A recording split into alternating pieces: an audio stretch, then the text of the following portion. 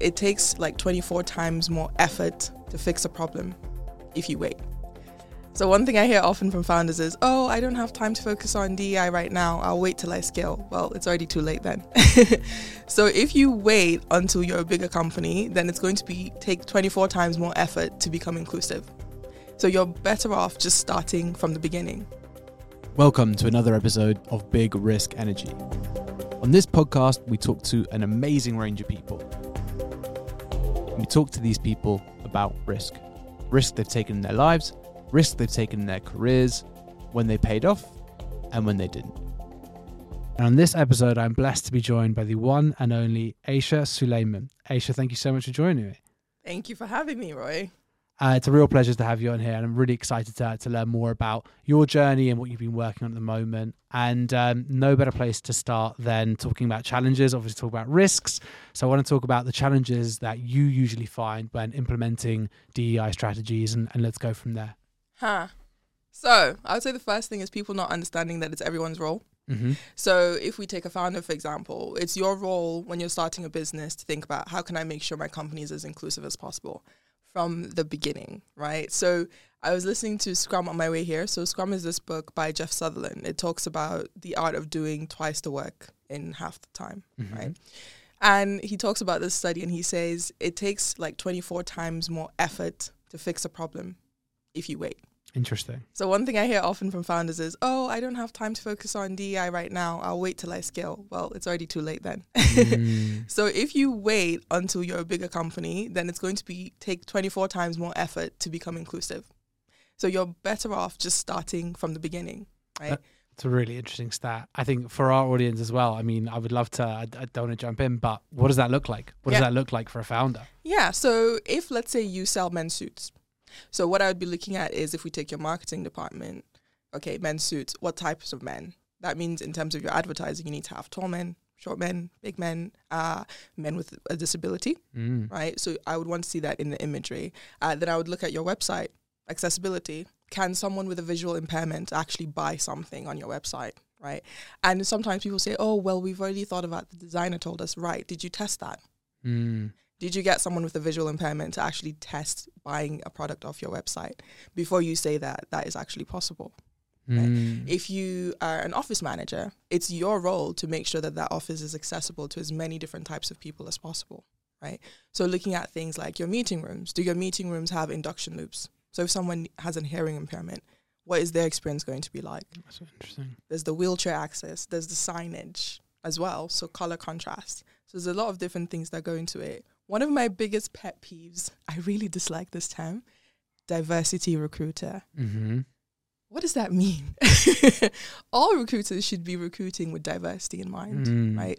If you're not recruiting with diversity in mind, you're just not an effective recruiter.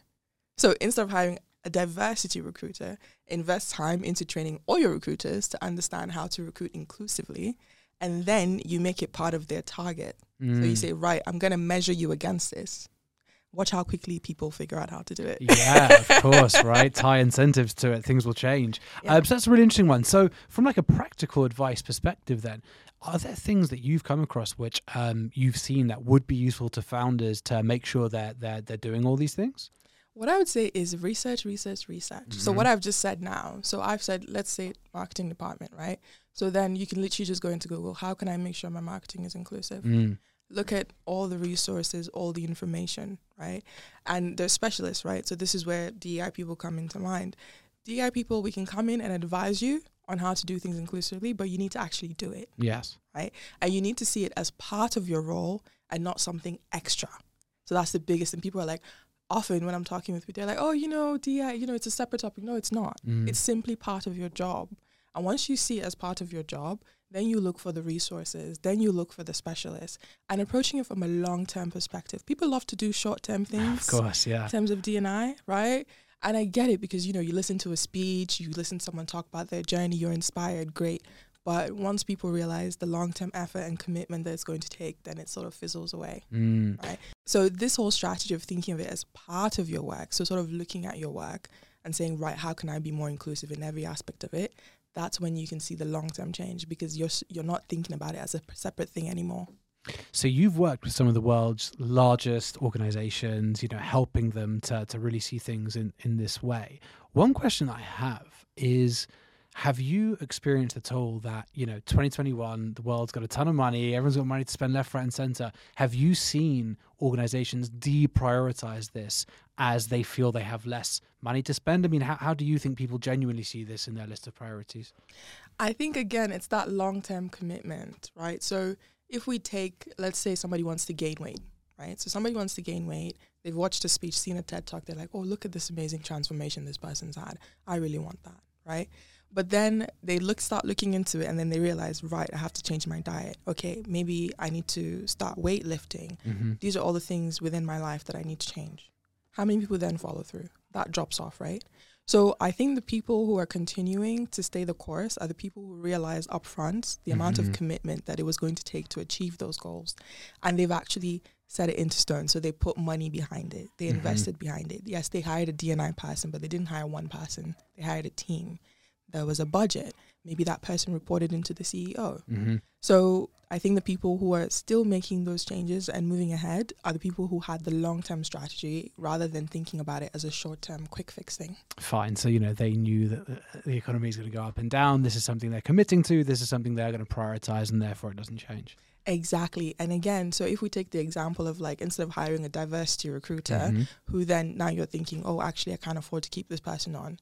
You instead took the money and you invested in training everyone, made it a KPI, and it just became part of your business. So with that in mind, and based on, you've been so at the forefront of this, do you think we do reach a place in the UK, let alone globally, where, we actually do achieve equality? Yeah, so I was I went to a talk last week. So I used to work at Amazon and co-founded the Black Employee Network, which is an employee resource group. So I always love when they invite me back to things. I'm like, yay. So they had David Olusoga. So he's a British historian, and they had him doing a talk for Windrush Day. And one of the things he said is that people don't realize this is something that has gone on for centuries, right? From as early as the 1500s. And it's only in maybe the past couple of decades that we've really tried to undo things like racism, for example. So he said the same amount of time it took to put those systems into place is the same amount of time it's going to take to undo those systems. And I think when people hear that, they become discouraged. But what I always say is look to history. So look at the past and always remember those people who were not fighting for themselves, they were fighting for the next generation. Right. So one of the films I did recently, I released it last year, True White Allies. So it came from frustration, right? So I kind of got sick of specifically white people telling me, oh, in terms of racism, I just don't know what to do. And I thought about it and I said, well, you don't have role models, right? If I think of the civil rights movement, I can think of a bunch of men, right? Which a lot of people know. But when we talk about anti-racism, who are the white people that people think of? So I was like, you know what, I'm going to go find them. So people if we look at the UK, Elizabeth Hayrick, if I mention her name, the average Brit has no idea who this woman is, right? If I say William Wilberforce, people are like, oh, right, I know who that is. So Elizabeth Hayrick was actually against the way William Wilberforce was approaching things initially. So back in the day when they were trying to end slavery, William Wilberforce was for gradual abolition. So gradual abolition meant we're ending slavery, but we're going to have an apprenticeship scheme. So you're going to have to work for a couple of years. The idea was, we need to teach the enslaved people how to be free. But Elizabeth Hayrick said no. So she was for immediate abolition, as in right now. So they went head to head to the point that the Women's Anti-Slavery Society was actually giving funding to the male one. So she threatened to withdraw that. Wow. Right? So her people like Joseph Sturge, for example, Benjamin Lay as well. So all of these people were the ones really, really pushing, saying, no, we need to stop this now. But we don't even know their stories. So that was kind of why I did Two White Allies, because now I'm like, well, you don't have a role model. There they are. Go do what this person did. So how important is it that we amplify their stories to people at a younger age? Because I think the reality is we all know that we have such a narrow and politicized view on history, full stop, right? We get a very, very, specifically motivated set of ideas about what happened in history. And how important is it then to introduce those stories as early as possible? And actually, this is more about thinking what you're saying in terms of changing the future generations, that there is a real educational as well as corporate view on the way that we make changes. So things like this. So finding out, so looking at, okay, why are we only talking about a specific type of person from history, right? Who are the people, the uncelebrated, the forgotten folks? Let's go find their stories. Let's bring them to the forefront. So now we're going into even topics like curriculum. Yes. Right? So then you start looking at the curriculum. Okay, so are we actually telling the full picture here? Are we telling the full story here? And I think it's important to tell the full story. So I think sometimes people make it seem like, oh, you're just, trying to diminish this person's accomplishments because, they were this. It's like, tell their accomplishments, but also tell the horrible things that they did so that people can learn. And also tell the stories of the people who told them not to do those things because they were there as well. Because we need to look at that. For me, when I did True White Allies, the biggest thing I learned was there have always been people speaking out against this. Anti-racism is not new. Allyship is not new. And those people existed, right? So one thing people love to say is, oh, that's just how it was back then. Not true, because there were people back then who were speaking against it, but they were ignored, right? So we need to think about, okay, what mindset led to those people being ignored to the point where, the horrible view became the popular view. So we need to remember that and think about that mindset so that now, in the present time, if we see someone and they're saying something and we're thinking, oh, that's a bit out there. So many times when you come up with a radical new idea, people are like, oh, that's not possible until somebody does it. It's like the 4-minute mile, right? It couldn't be done. And now that's been done, everyone does it. Exactly. So instead of when somebody tells you something and you think, oh, that's a bit out there, entertain the idea. Say, wait, why do I think that this is too out there? Let me actually think about it for a minute. Is it actually possible to do this thing, right? When we talk about an equal world, people are like, oh, that's unachievable. Well, because you believe that, it's never going to happen now, is it? Yeah. I mean, it's really, really interesting. And, when you talk about these anti-racist mindsets existing for, as long as they have, when you still see now, for example, kids who won't accept that Churchill is incredibly problematic, right? Defending Churchill. Is there ever a question which is saying, yes, we need to change as much structurally as possible, but is there ever the worry that some mindsets will, you can't change certain individuals' mindsets? Yes, that's true. So that's something we need to acknowledge as well. So I'll talk about intersectionality too, but let's focus on this. So if you think of like the bell curve, so often with statistics, right? So like most people sort of fall in that middle bit, right? And then you have maybe like 15% pro, 15% against, right? So if we take something like anti-racism or just an equal world in general, 15% are going to be the radicals, the ones really pushing, right? We can do this. So the Elizabeth Herricks, right? And the Joseph Sturges and the Benjamin Lays, they're in that 15%. And then you have the ones that are kind of like here. So that's probably more like William Wilberforce, right? So he was kind of like, eh. So, and then you have the other 15% who are just always going to be against. There's nothing you can do about it. You can't fix it. That's just what they think and that's it, right? So I think we do need to acknowledge that. The main thing is we need to get the people in the middle who can go either way over on the side of justice and equality. But that 15%, you're never going to change their mind. And in a way, is that a very useful thing to acknowledge, because it's like, well, then you realize you've got to focus on the ones that you can, right? Yeah, exactly. And this is something David Olusoga also mentioned. So his strategy is, in terms of certain debates, he can tell when someone is genuinely coming from the place of, I want to learn and I'm open to changing my mind. And there's also people who are not open to learning. They just want to debate and they want to push their views. They want a platform to push like hate and so on. So don't engage with them. Yeah, that's really good advice. On that point of advice, what advice would you give to young black women entering the corporate space? Oh, I give the advice my co-founder gave me. So Tony Ordeni, so we co-founded Ben together. And he said to me, work on your self-awareness. Best advice ever, right? And so much is tied to self-awareness. So like, I'll give you an example. So in my role, when I do a lot of my DEI work, so I might come to someone, we're talking about maybe their recruitment strategy, right? So I'll say to them, hey, we really need to look at the strategy to make sure that, we can attract black talent, because I see that's where you have the least representation. Or could be people with disabilities, anything, right? But let's say it's black talent. So they might turn around and say to me, are you calling me a racist? And then very quickly, the conversation then escalates, right? Self-awareness, right, was what helps me. I can then pause in that conversation, look at that person, and I know that whatever I've said has nothing to do with their reaction. So then I can say to them, right, okay, so why do you feel that I'm calling you a racist? I'm not going to get emotional with them. I'm not going to be like, oh my God, I never said that, because I know I didn't say that. And I'm very aware of what I said and my words and what my goal is. So in that moment, I can look at them and say, why do you feel that way, right?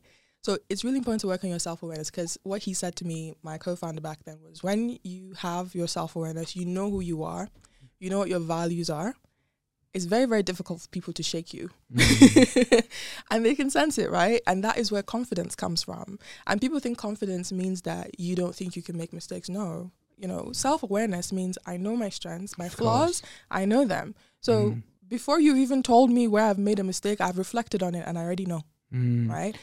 So if you bring things to me as well, maybe there's something that I didn't notice, it doesn't affect my sense of identity and how I see myself. You're not saying I'm a bad person, you're just bringing something to my attention. But you can tell a lot of people are not self-aware, because when you say, hey, you've made this thing here a mistake, can we please, work on it? They take it as you're casting doubts on their whole character. It's really interesting. I mean, self-awareness is obviously an amazing thing, right? It's an amazing tool. And I think the people that I know in life who have gone furthest are the people who are most self-aware, right? Does it feel frustrating to feel like you have to give that advice? Because there are lots of people who get away without being self-aware. Oh, yeah. Hey, by the way, there's many different types of privilege, right? So even when I'm talking to men, sometimes even black men, they don't see their male privilege, right? So just wanted to make the point, it's not necessarily just a white thing. Every single, even let's say you don't have a disability, you have privilege, right? So that's that first point. I think people don't understand that, which is why I've mentioned it. So when I talk about white privilege, people are like, oh, you're against white people. It's like, no, I can talk to you about male privilege. I can also talk to you about straight privilege, all of these different types of privilege. So it's also understanding that as well. And yes, it is frustrating. It's like that saying, people say people go to therapy because of the people in their lives that won't go to therapy. That is very true. So does everyone have privilege then in some way? Yeah. Really interesting. In some way. So you also have to approach it from different categories, right? So the experience of a black woman who comes from a middle class or upper middle class background is going to be very different from the experience of a black woman who comes from a lower socioeconomic background as well, right? So if I was to look at it from the lens of, okay, black women specifically, the most marginalized person is probably going to be that person who comes from the lower income background, potentially maybe also if they're a trans woman, if they also have a disability. So it depends on how you look at it. So you might not have privilege in one context, but maybe you have privilege in a different context. Yeah. Okay, really useful. So let's talk about the inclusive culture. Tell us about it and what made you launch it.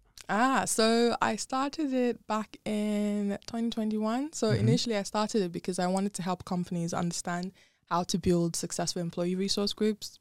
And yeah, I still feel like a lot of companies, they have employee resource groups, but they're not tapping into their full power. So they only work with them to let's say, organize events. So when I was at Amazon, one of the things that we did was we worked with the Alexa team. So we worked with them to develop the response to Alexa, tell me about Black History Month in the UK. So even till today, if you ask Alexa, tell me about Black History Month, the response that she gives is basically what we worked with the team on.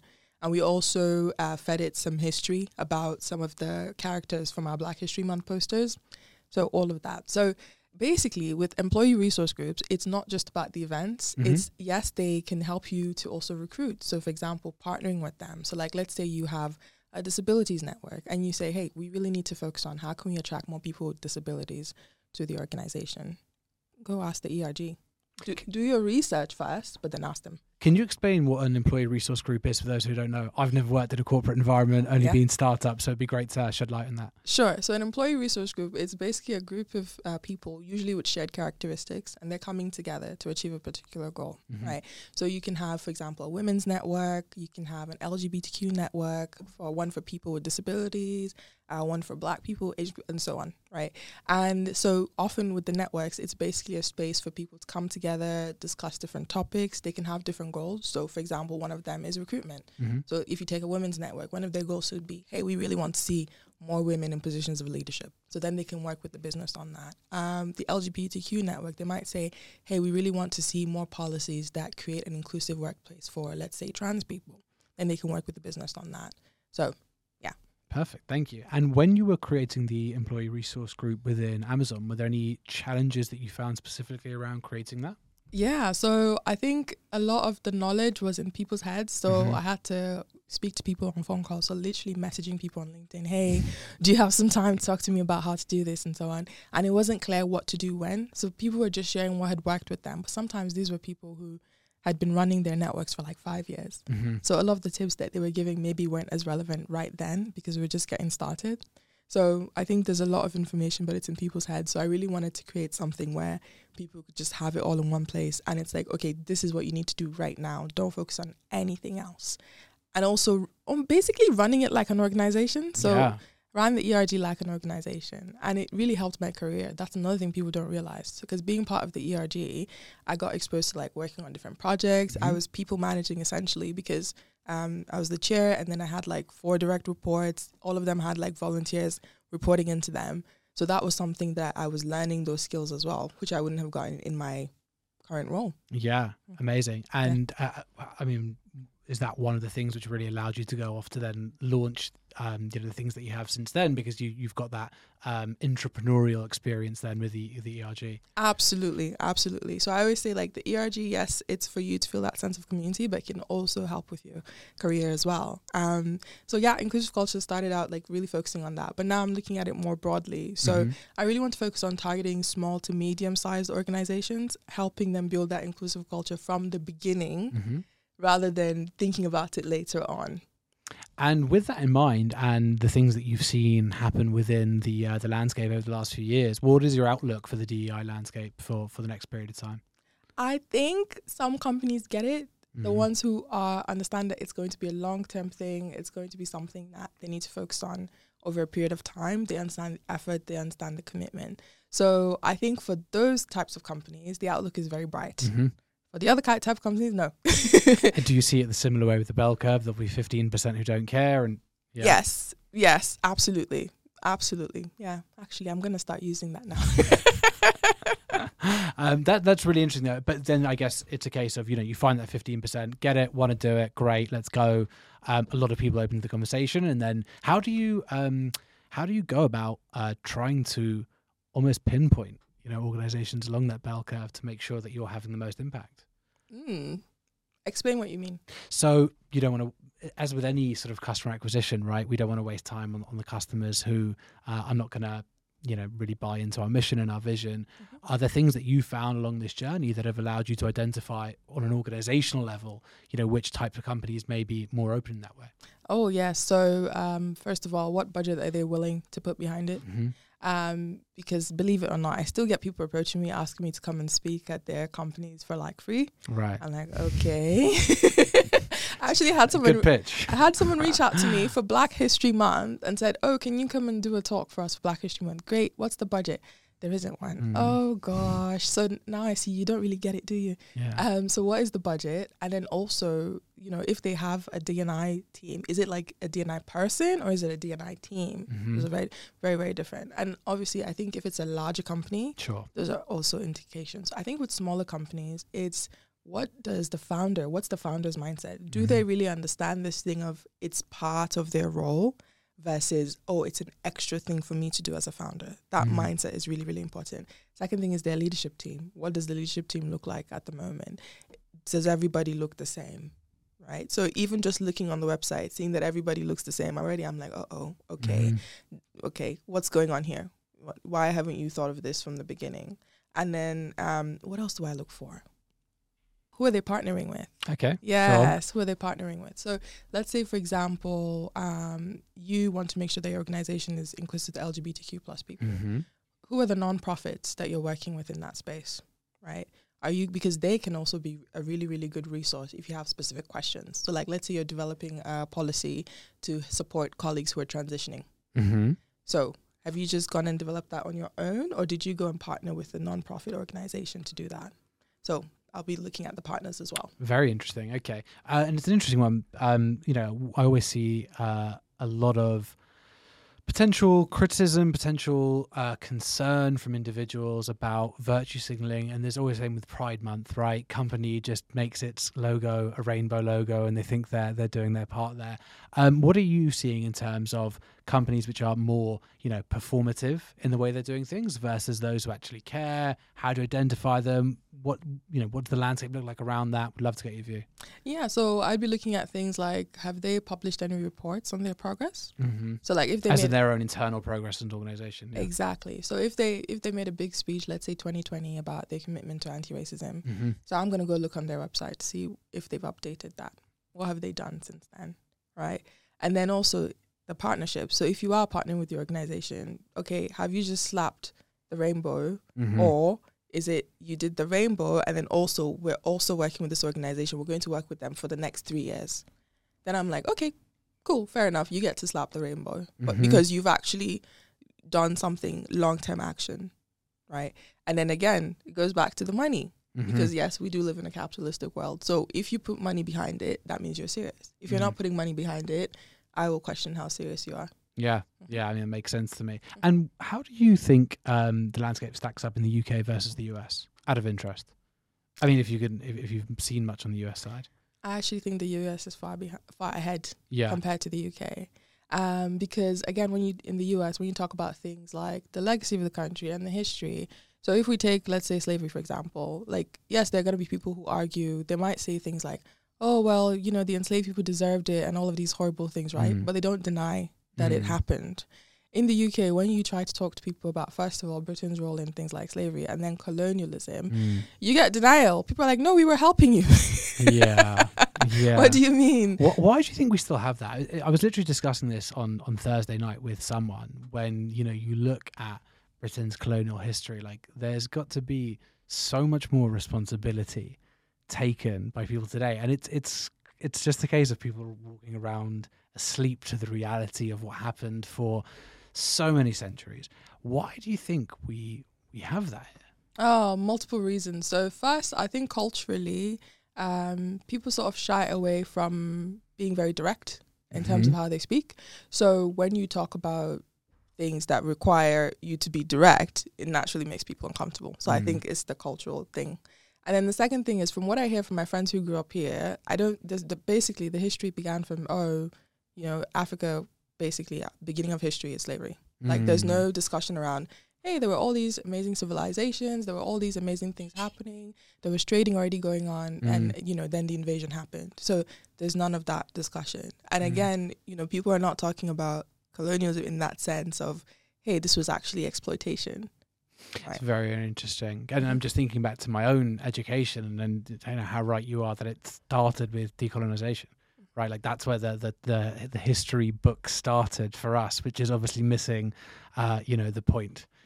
Really, really interesting. And do you see that changing? Are people becoming more receptive to that conversation here? It depends. So I feel like I run in particular circles. So the types of people that I have around me, they already kind of get it. So I think my view is a bit biased. I feel like I live in so sometimes every now and then when I meet people with certain views, I'm like, oh, right, okay. Like the view of the people around me is not the norm. So I don't know if I can answer that question honestly. If I go off what I see in the comment sections of some articles. Sure. Yeah. If you want to find the worst in humanity, you just got to look at the comment section, right? Yeah, because like, for example, whenever a company does anything to do with LGBTQ inclusion, and you just go on Twitter and you click just to see the reception, you just see it really is a mix. And it's things like that that I see that I'm like, oh, right, okay. So just because I don't surround myself with people who have homophobic views, that doesn't mean that all of society sort of thinks that way. Yeah, of course. And it's interesting. Someone shared with me recently, it was, I think it was Ferrari, it was either Ferrari or Mercedes, F1 team posting about Pride Month in the comment section. Like, I couldn't believe it. Yeah. I mean, it was one of the worst that I've seen. This is from, a couple of weeks ago. And the guest we had just before you converted to Islam 2 years ago, and we were talking about that and, his views on Islamophobia in the UK. And it really is so difficult to gauge what's happening in reality because we're all in our echo chambers, right? I don't speak to enough people in reality to gauge actually what is the view. It's more around what's in my feed. Based on my feed, things are getting better. But then, someone shares me that Pride post and it's like, okay, clearly there is still large sections of the population which haven't moved on. And one of the things that I think is very, very clear to me is that often the anonymity afforded to people on social media is a very, very dangerous thing, because when people think that they can act in a way without judgment, either whatever their reasons for doing it, it seems to really accelerate a lot of that hatred online and make things just a hell of a lot worse. So what's your view around that, and what can companies do to make sure that the general discourse is moving in the right way? Maybe remove anonymity. I think it's a good idea. Right? I think people treat each other a hell of a lot better when they have to deal with the consequences. Absolutely. And I think it's also tied to values, right? So what people often say sometimes is, I don't want to say that because I'm going to be judged, right? So my question is, what are your values, right? So for me, one of my values is freedom, right? So when I was growing up and, learning about things like the LGBTQ community, people with disabilities, all of that, I would always go back to ask myself this question: freedom. I want freedom for myself, right? So I also need to give that to other people. But I think too often people say they want freedom, they want equality, but it's like, for me. Equal rights for me, not for thee. So what I always say is, if you are scared to share your opinions, then it's because maybe something about you is not aligned, right? There's something within you that knows that what you're saying is probably not the best thing. And also, I think people,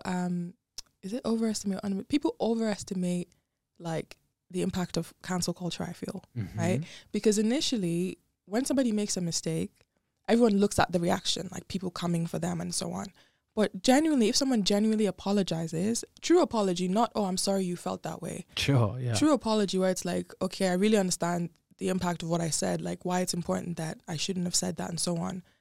People generally are all right with that, but everyone just sees that first initial, I hit it. Everyone sees that first initial reaction and they're like, that means I shouldn't say what I think. Nobody focuses on the fact that, hey, this person apologized, they made a genuine apology. These are all the steps that they took to unlearn that behavior.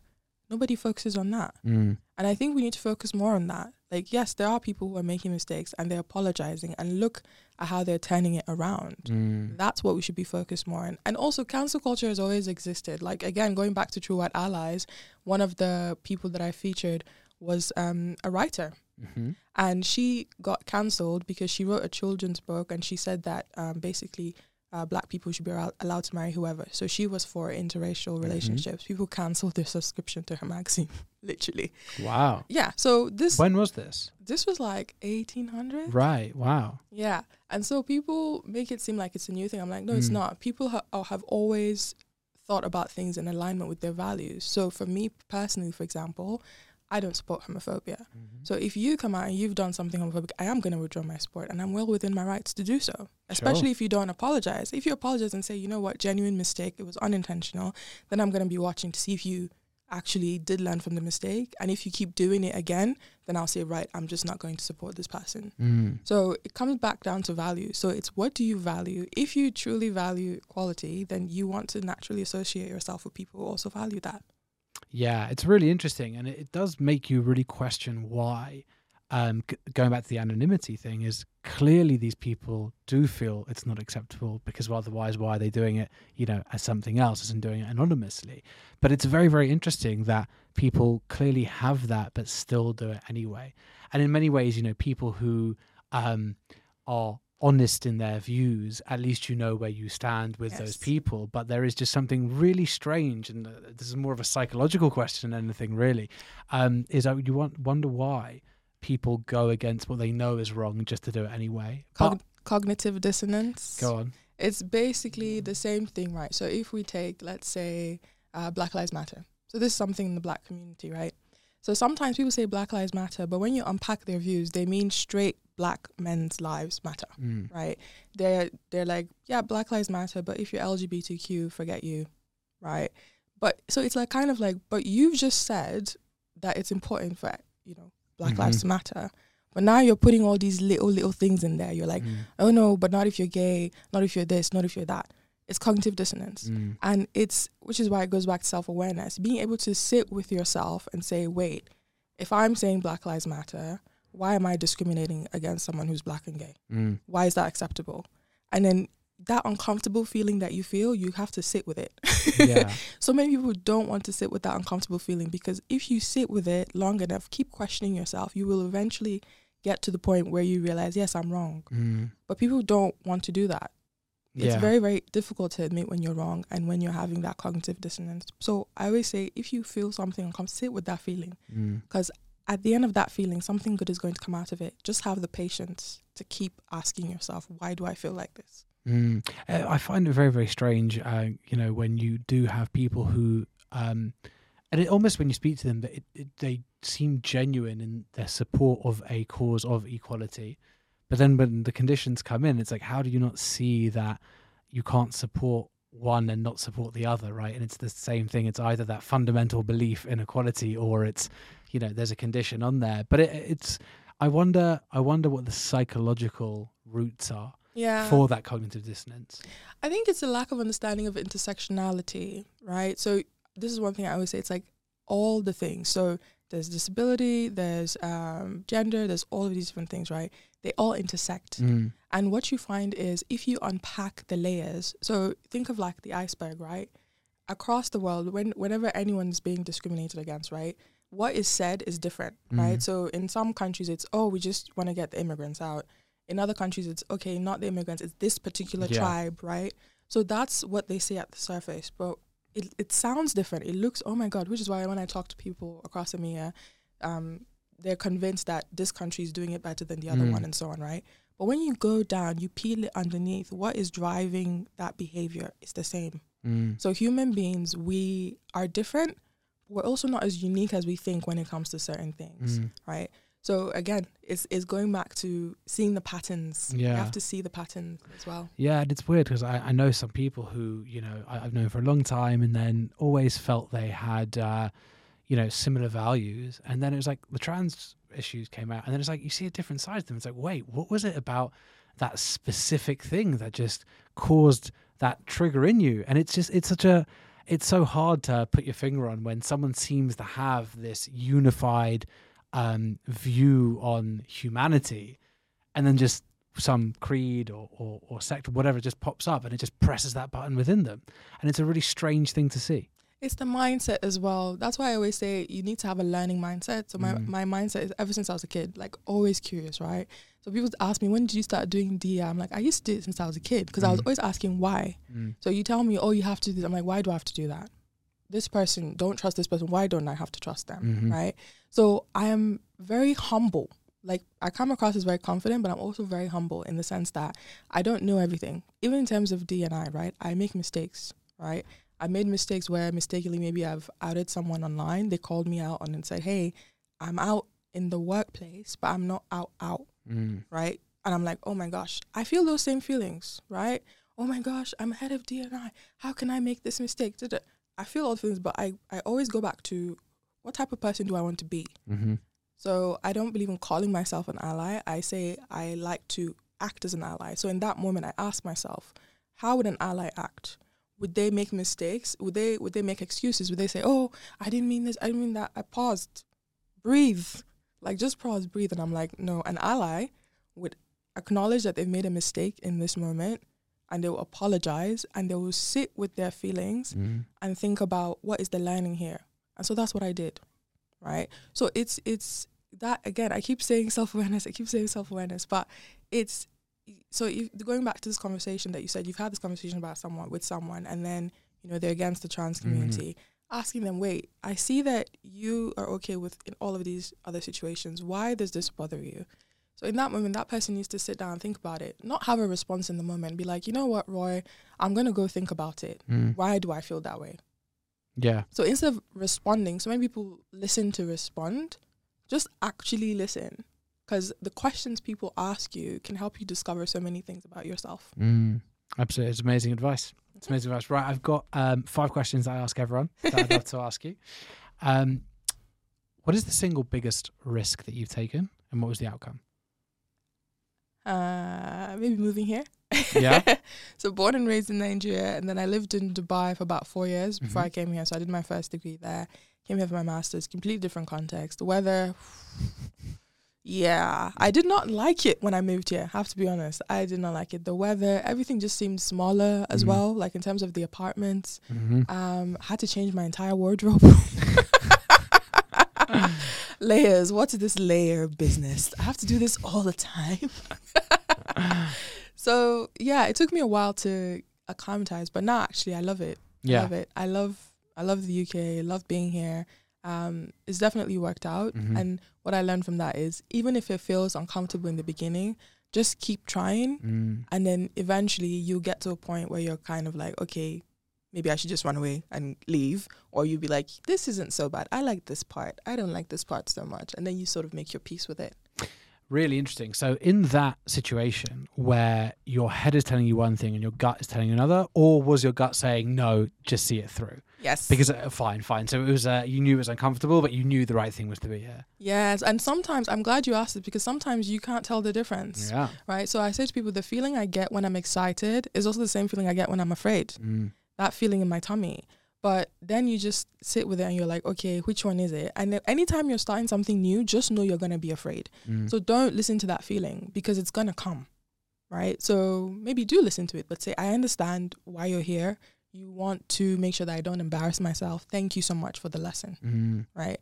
So it's almost like you learn to figure out, okay, is this fear as in danger, get away, versus this is just a normal fear. Yeah, absolutely. It's why I find meditation so useful, right? Is to try and remove some of those thought cycles to really understand what the gut's telling me. And writing, journaling, like I say this to people all the time. So many times when I have a problem or something's playing on my mind, I just sit down, journal, just write. And by the time I'm done, I've come to the solution. I've thought about why I feel that way, what I want to do going forward, the solution. Something I didn't even think about before I started the journaling. Yeah, it's so useful. I don't do it every day. I do therapy weekly, and I try and journal as much as possible during the week, because otherwise I don't remember how I felt, and it just become about more in the moment. But it is so useful, and I find that for my own mental health, that journaling, and especially thinking about gratitude and how thankful I am for all these things, and doing that every day has made the biggest difference in my life. And a bit of a tangent, but I think there's a lot of value in it. I think it's important. So when I started my therapy journey, I did it for 3 years, and I did the same thing. So I did it weekly. Eventually I slowly then tapered off. But I think it's really important that you've mentioned that, because those are your tools. And that was one of the biggest things I learned in therapy. What are my coping tools? Yes. And it's something that you need to be considered. It's like eating, right? So you wake up, you know you need to eat. You can't say, oh, I ate yesterday, therefore I don't need to eat today. No, you're not going to do that. So it's the same thing with like all of these coping mechanisms, whether it's journaling, meditation, all of those things. You need to be consistent. So I'm glad you mentioned that. Love that. Okay. What does it take to be successful? So a couple of different things. First one I'm going to say is luck, because I think that so many times people like to ignore that. The example I give is, if I take my father, for example, he was the first person in his family to go to university. He grew up in a village, and then he moved to the city and, made it, right? So imagine if I was born to a different person within my father's family. I wouldn't have the opportunities that I have now, right? So luck plays a huge role in it. It sounds scary to people because it makes it sound like, oh, you just don't try. That's not what I'm saying. What I'm saying is luck, we can call it privilege, whatever it is. Luck plays a huge role. That's the first thing. Second thing, believe in yourself. If you don't believe in yourself, it's going to be very, very hard to convince other people, right? Totally. And this is what I say in regards to DEI as well. If you don't believe that your company can be inclusive, it's not going to be. Because there's something that happens when you believe in something. It's like a mind trick, right? Call it a cognitive bias. Some people call it confirmation bias, right? If you, let's say, for example, want a yellow car, all of a sudden you're going to start seeing yellow cars, right? So if you don't believe in yourself, you're not going to see the solutions. But once you say, I can do this, your mind automatically just starts opening up. And then it's like, right, okay, let's try A, let's try B, let's try C. So you have to believe in yourself, because otherwise your mind will literally work against you. Love that. It's perfectly put. And it's exactly what I say as well. Anything that you wish you'd done differently? I wish I'd gone to therapy sooner. That's such a good answer. That's one everyone should answer with, right? Yeah, I wish I'd gone to therapy sooner, because you start to realize how you are standing in your own way.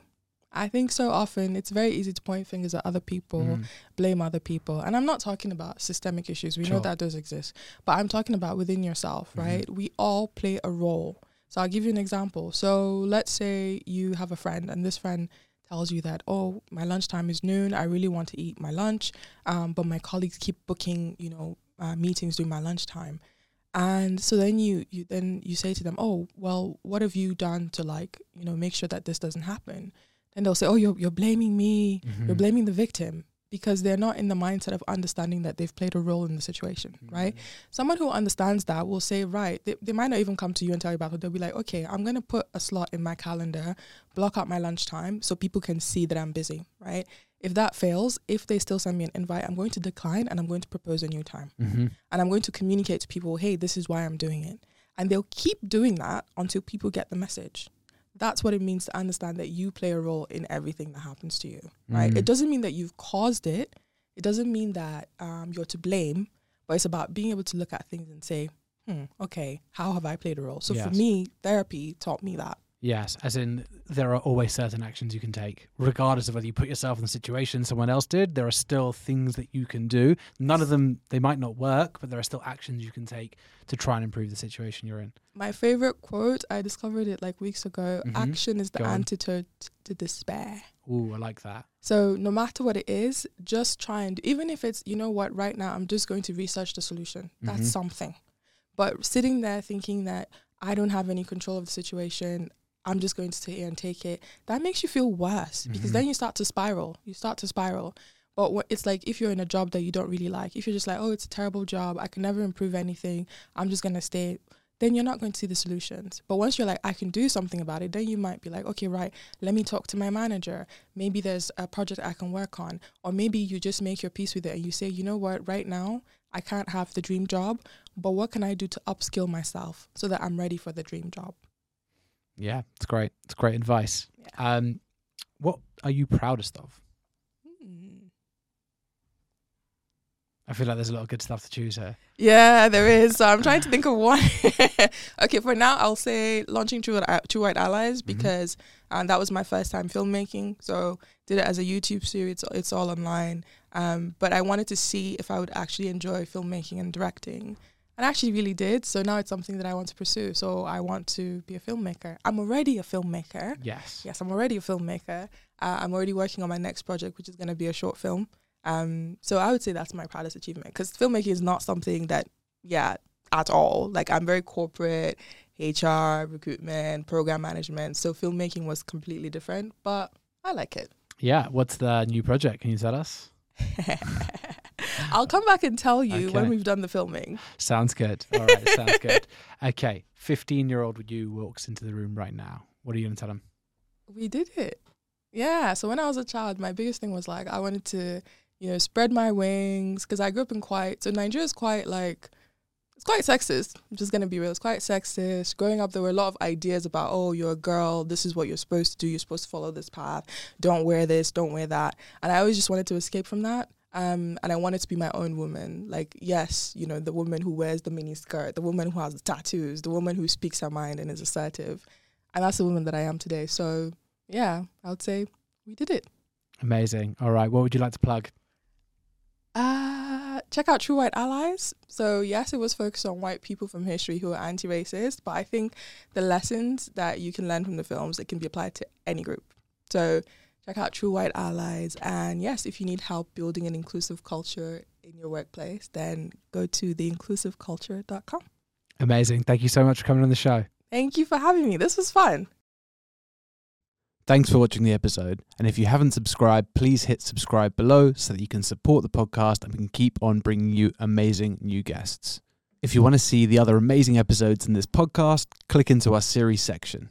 As ever, if there are any other guests or topics you want us to explore, just let me know in the comments and we'll do our best to bring someone in.